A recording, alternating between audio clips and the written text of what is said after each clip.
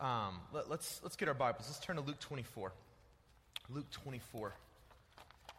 And as you're getting there, let me just kind of catch you up in case you weren't here last week, okay? I told you last week that God has just been bothering me a lot lately.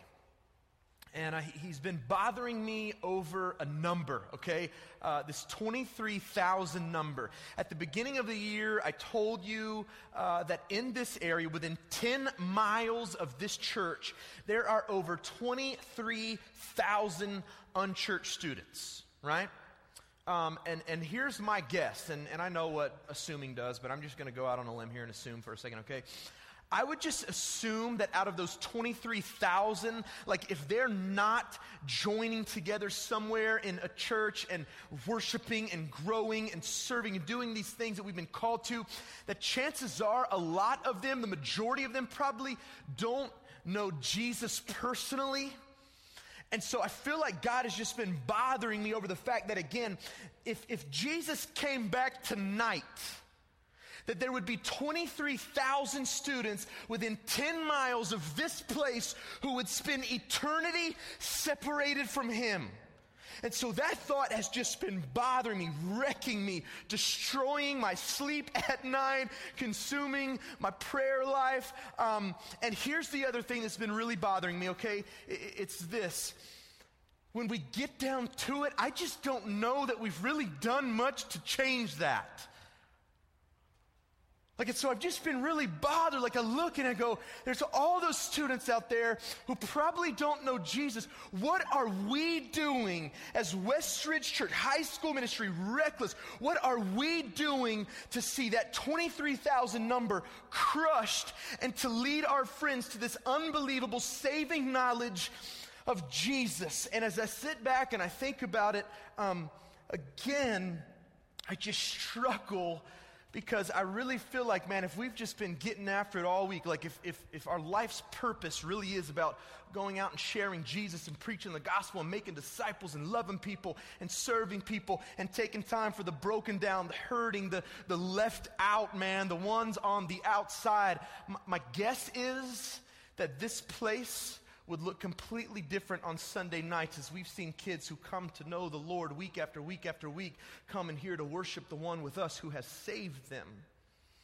And so I really believe, man, that if we are living the gospel outside the walls of this place, that when we gather together, man, it's going to show. And so last week, man, we kind of started by talking about our mission as followers of Jesus. You know, it kind of made sense to me, well, if we're going to really go live on mission, then we need to spend a lot of time talking about what that looks like and how we live that out. So last week, that's exactly where we started.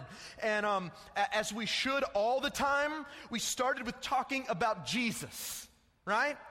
And I said, man, let's look back at the life of Jesus. What did He come for? What did He live for? And the Bible says simply in the book of Luke, or in the 19th chapter of Luke, verse 10, that Jesus came to this world to seek and to save that which was lost.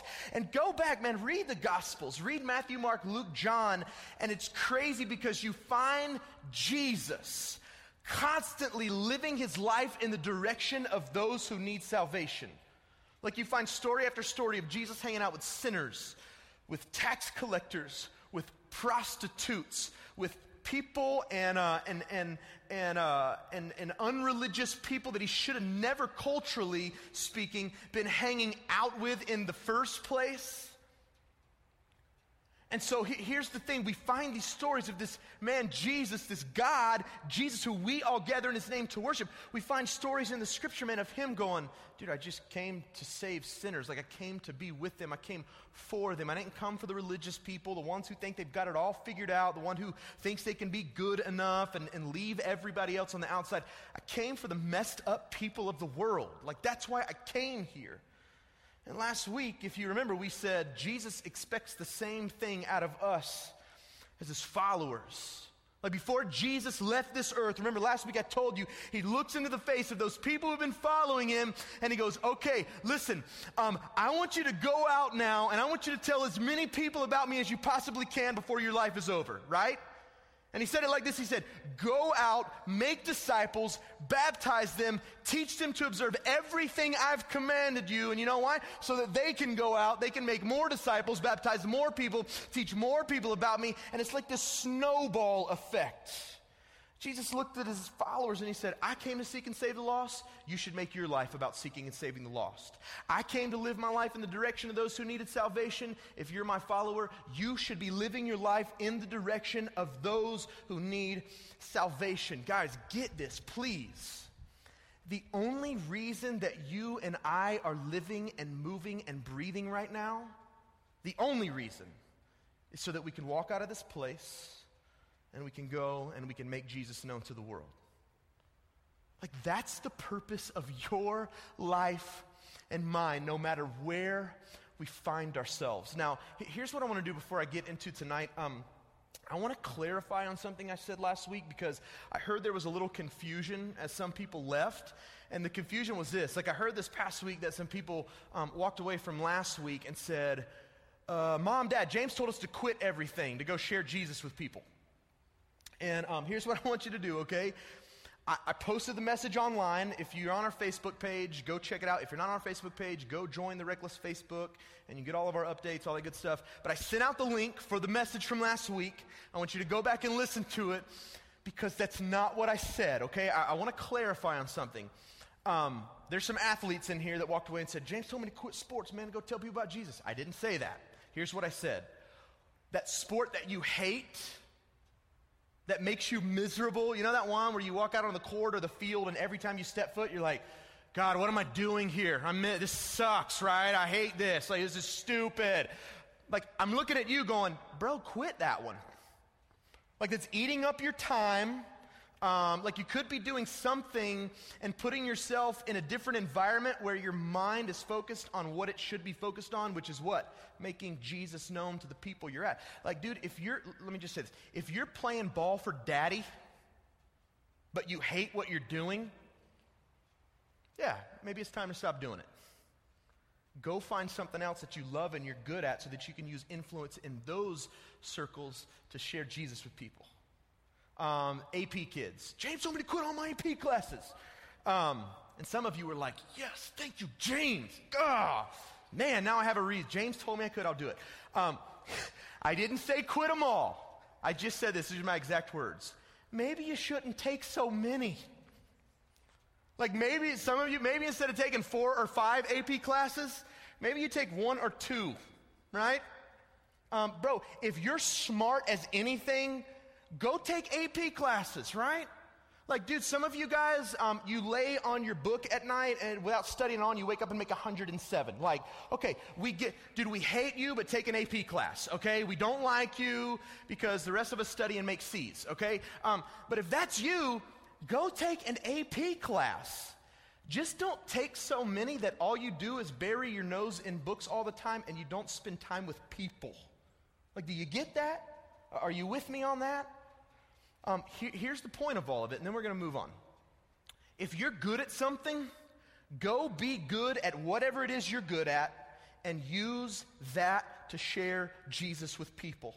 If you're a stud baseball player, go be a stud baseball player and walk out onto that field every chance you get and you make it your purpose. Dude, I'm sharing Jesus, let me be, he gave me this talent so that I could live out my purpose right here on this field. If you're smart, walk in the classrooms, dude. Use your intellect to talk and share Jesus with people. If you're a good musician, go play in the band. But again, make sure that you take the trumpet out of your mouth at some point and you love people and you share Jesus with people, okay? So, all that said, I wanted to get that out of the way. Luke 24. Okay, here we go. Luke 24. Before we just read the verses, I want to give you a heads up on what's going. And Jacob, you can leave the verses there. That's fine. Here's kind of what's happening in Luke 24 and right before it. Jesus has died on the cross, right? He's been killed, put to death on the cross. They put his body in a tomb, rolled a huge stone over it. 3 days later, Jesus is alive again. Okay, this is what's going on. Now, here's the thing. When we get into Luke 24, people are just starting to find out about this, all right? The Bible says that Mary Magdalene and Mary, the mother of James, like they go to the tomb on the morning of the third day, and they take these oils and spices because they were actually going to go and embalm the body of Jesus. Like it hadn't been cared for properly. They were going to go take care of it. So here's kind of the deal. They show up. The tomb is open, like the stone is rolled away from the mouth of the tomb. They walk in, and they're like, dude, he's not here. And the Bible says that these two men, they were angels, that all of a sudden they spoke, and they went, hey, ladies, don't you remember Jesus said this is going to happen? Like he's not here because he's risen. He's come back to life. And if you remember, he told you that this was going to go down. And it's almost like those ladies go, we do remember. Yeah, this is awesome.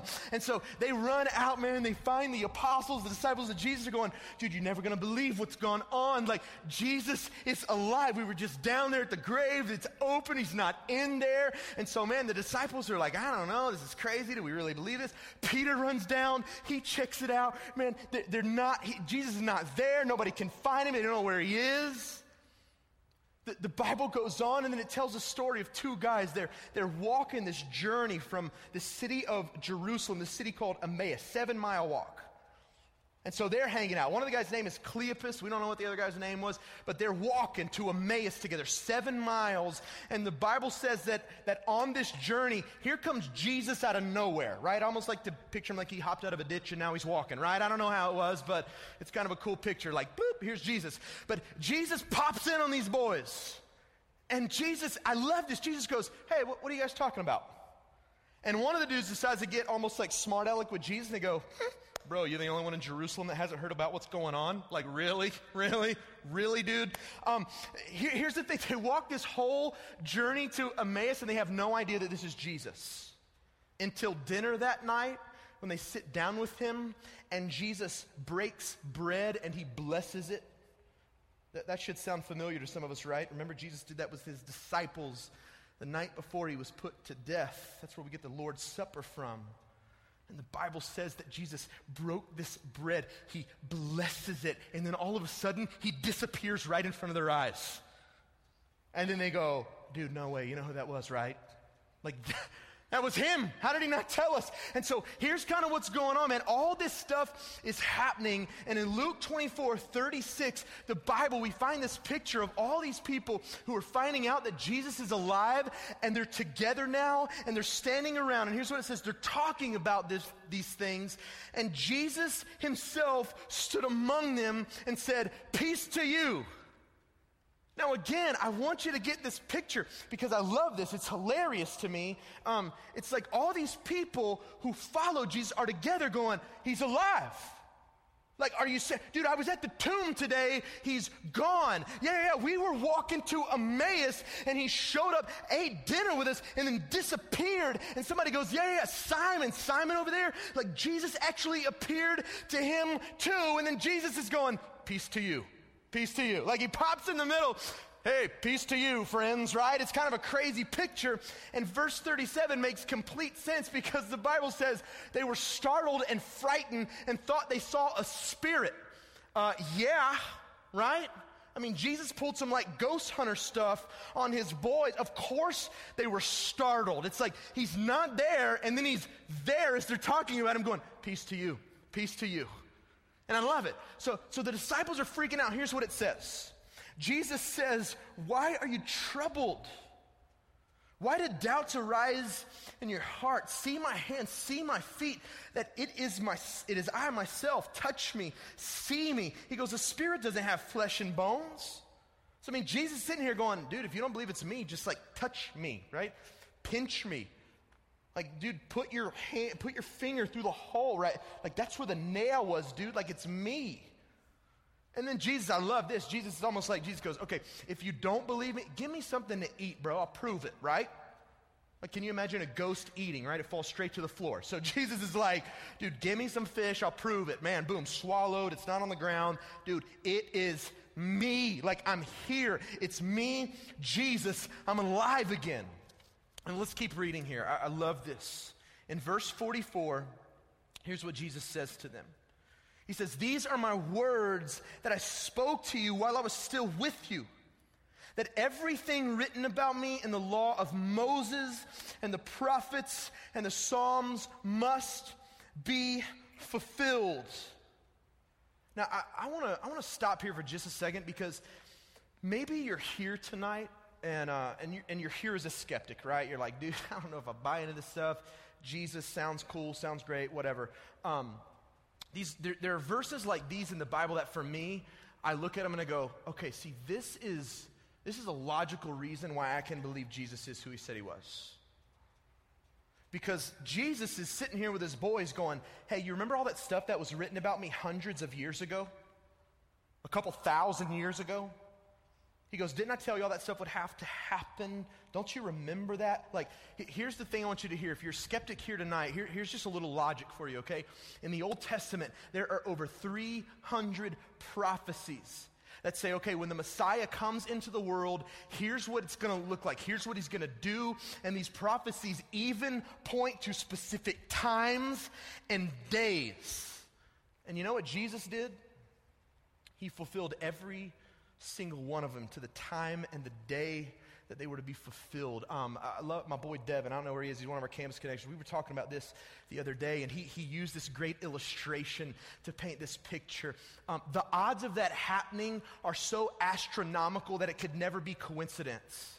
And I love what Devin said. He said that he heard this illustration once where a pastor said, that would be like us digging out the state of Texas 3 feet deep, filling it with quarters, painting one red, putting a blindfold on you and going, pick the red one out. Pick the red one out. And you go, impossible. Yeah, I know. That's why I can believe in Jesus. Because everything this book says about him, it's happened. It's happened. And this is what he's saying to his boys. Everything I spoke to you had to be fulfilled. And then he opened their minds to understand the scriptures. And he said to them, it's written that Christ should suffer, and on the third day he should rise from the dead. Boys, I'm here, right? Like, don't you remember this? And then he says, and also that repentance and forgiveness of sin should be proclaimed in his name to all nations, beginning from Jerusalem. And this is what I love. It takes us back to last week. Jesus looks at his followers and he goes, you're witnesses of these things. Again, the picture is everything in the Old Testament that was written about me had to come to pass, and it has. I was also supposed to die and raise from the dead again on the third day. That just happened. Now, the scripture says, repentance and forgiveness should be preached to all the world. And guess who knows about these things firsthand? You do. You're witnesses of these things. That's the other thing I love about Christianity. I know I'm going off on tangents, but it's okay. The other thing I love about Christianity, it's not just like this blind faith belief. Like this thing that we call Christianity, this relationship with Jesus, this story that we tell about a man named Jesus who was also God, who came to rescue the world from their sins. You see, it didn't just come with like a bunch of people believing something that was far out there. Over 500 people saw Jesus after he was raised from the dead. You see, Christianity was a relationship with God that was born out of testimony of over 500 eyewitnesses. You see, there's proof. It's not just going to this like a moron, right? Don't worry about knowing anything. It's like, dude, 60 years after Jesus was raised from the dead, Paul was still going, hey, if you want proof, I know some people who saw him. I know some people who saw him after he was alive. I'll let you talk to them. I love this. Jesus goes, it's your job. You're the witnesses of this. Go into all the world. Here's kind of where we're going to spend the next couple of minutes, though. Jesus in verse 49, here's what he says.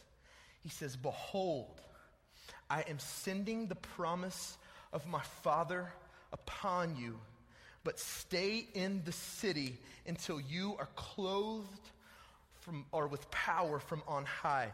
Do you remember what this promise was all about? You remember what this promise is? It's the Holy Spirit. It's the Holy Spirit. Jesus is going, listen, all this stuff has happened.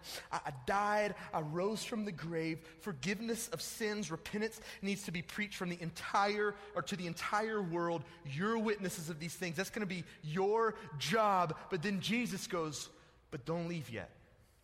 Don't leave yet. Stay here in Jerusalem because, man, I'm about to leave and I'm going to send the promise of my Father, the Holy Spirit. I'm going to send him on you, and when he comes, you're going to be clothed in power. Let's do this. I want you to flip over to Acts chapter 1. Acts chapter 1. And if Acts chapter 1 sounds familiar to the end of Luke 24, it should. You guys know who wrote the book of Luke, right? Yell it out, it's okay. Luke, right? Luke wrote the book of Luke. Good job. You know who wrote the book of Acts? Did someone say Acts? I think someone said Acts. Who wrote the book of Acts? Acts! I love you said it with passion. Who wrote the book of Acts? Luke, right? Luke wrote the book of Luke. Luke wrote the book of Acts. So if Acts 1, the beginning of this book, about what God did after the Holy Spirit came, if it sounds familiar to the end of Luke 24, it's for good reason. Listen, I want you to read this with me.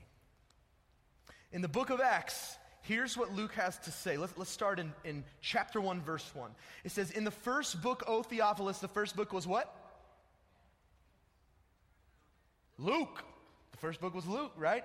So Luke is going, hey, in the first book I wrote to you, I've dealt with all that Jesus began to do and teach until the day when he was taken up after he'd given commands through the Holy Spirit to the apostles who he had chosen. He presented himself alive to them after suffering by many proofs, appearing to them during 40 days and speaking about the kingdom of God. And now Luke picks it up right where we left off. He goes, and while staying with them, he ordered them not to depart from Jerusalem, but to wait for the promise of the Father, which he said, you've heard from me.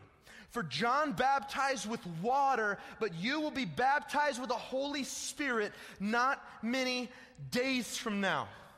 So again, it's crazy. Jesus is going, okay, guys, everything that's happened, I told you it was going to happen. It's come to pass. Now you go into the world, you preach, you tell people about me, but don't go yet. Don't go just yet, because listen, you're not going to be able to go out there in power yet and share me like you need to. You wait here. I'm going to send the Holy Spirit. He's going to come on you. And then Jesus paints this picture. He goes, you remember how John baptized you with water? Like you'd walk into the lake or the sea and he would immerse you and you would come up and you'd just be drenching with water. Jesus goes, in a few days, you're going to be baptized in the Holy Spirit.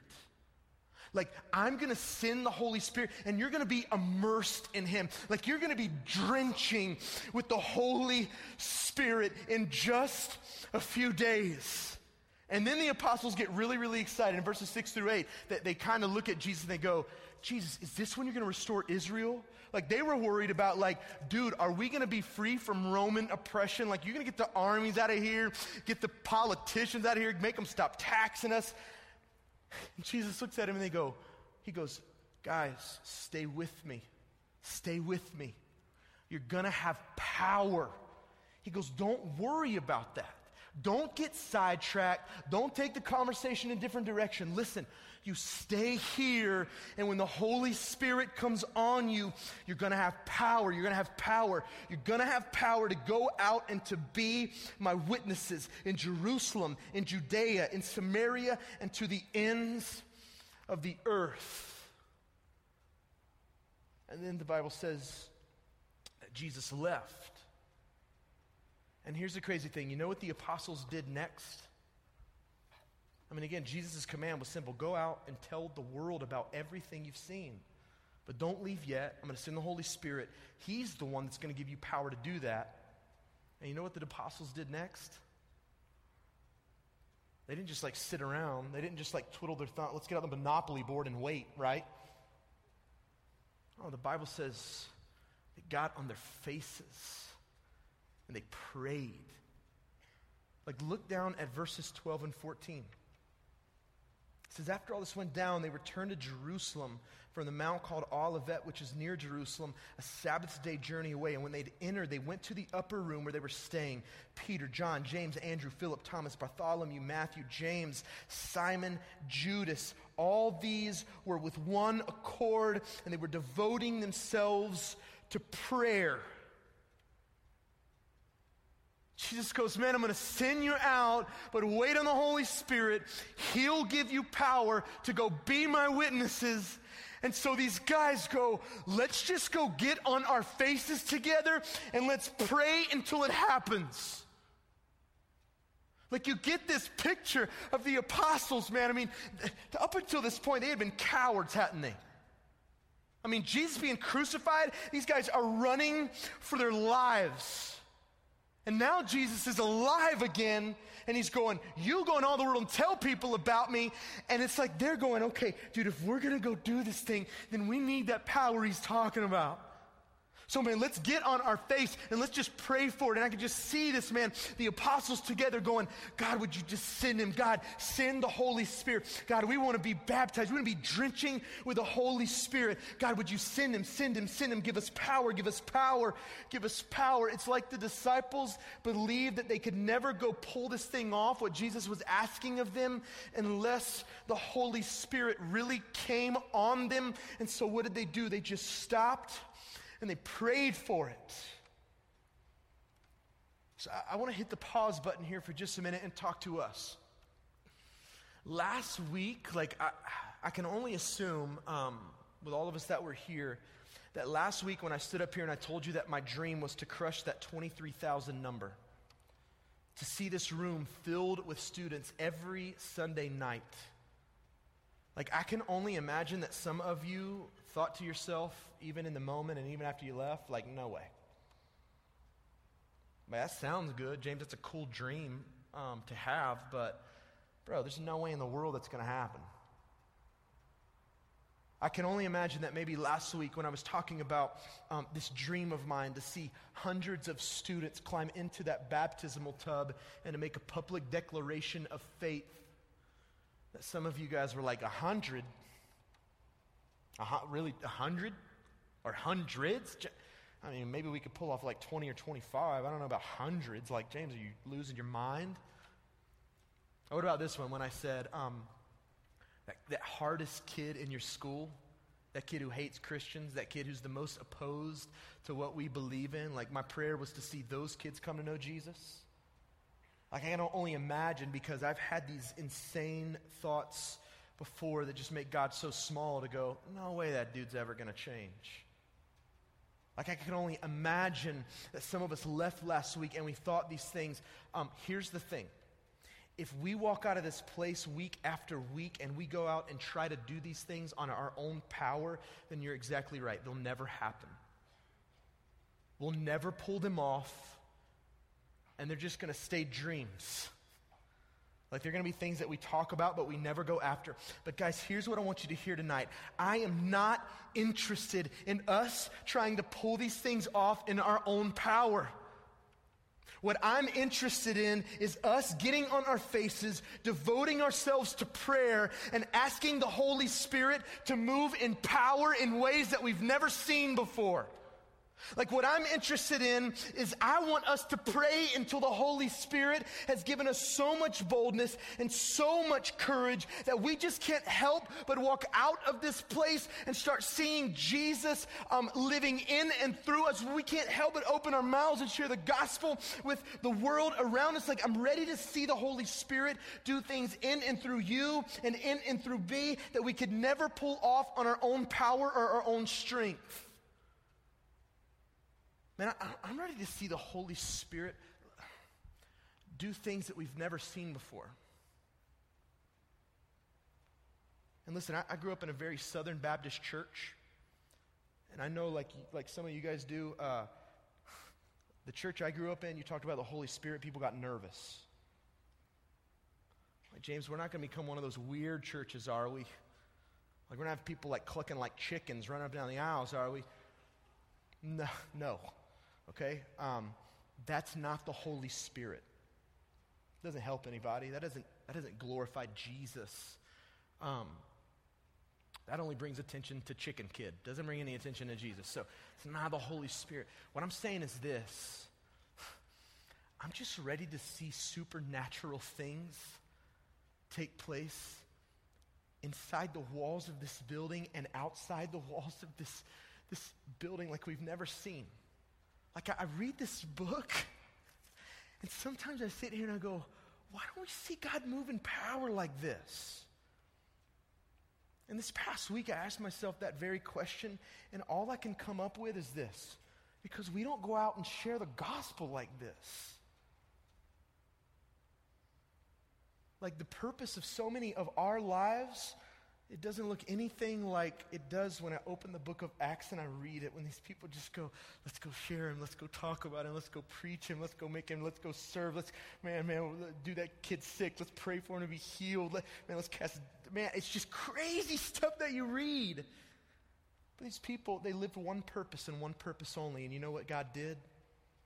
He acted supernaturally on their behalf on a regular basis to bring attention, not to them, but to bring attention to Jesus so that people would come to know him. And I'm ready to see the Holy Spirit do those things. And so you know what we're going to do tonight? We're going to pray that would happen. Like, I don't know anything else to do. Come here on Sunday mornings. You've heard our pastor, Brian Bloy, guy that I love so much, say so many times from this stage that nothing of eternal significance happens apart from prayer. And if we really believe that, then we've got a model, we've got to live it out. And so here's what we're going to do. This is going to be a little different, all right? And don't worry, I know it's already 10 after 6. It's okay, we have a different plan for tonight when it comes to small groups and everything. We'll still get you out of here by 7. Nobody freak out or lose your mind, okay? Here's what we're going to do. We're going to start raising these screens up right now. And don't get distracted by it, okay? Middle schoolers would be losing their minds right now, but I trust you as high schoolers. You can deal with it and still listen. Here's what we're about to do. I'm about to spread you guys out all over this auditorium. And we're going to kind of do this by like north, south, east, west, okay? So West Cobb people, you're all going to be together. East Paulding, you're all going to be together. North Paulding people, you're going to be together. And if you live in the south part or kind of the southwest part of the county, you're all going to be together. So that would kind of be like Paulding, Hiram, South Paulding, okay? If you're homeschool, go wherever you live, okay? Like if you live in one of those areas, just go with that area or go with like your small group leader or something, okay? We're going to spend the next few minutes just praying. And here's the thing, maybe you don't pray a lot, and that's okay. Because the prayer that I'm asking you to pray is very simple, okay? Here's what I'm asking you to pray. God, immerse me in your Holy Spirit. God, immerse us in your Holy Spirit. God, we want to be drenching with him. God, give us power through your Holy Spirit to go and to be your witnesses.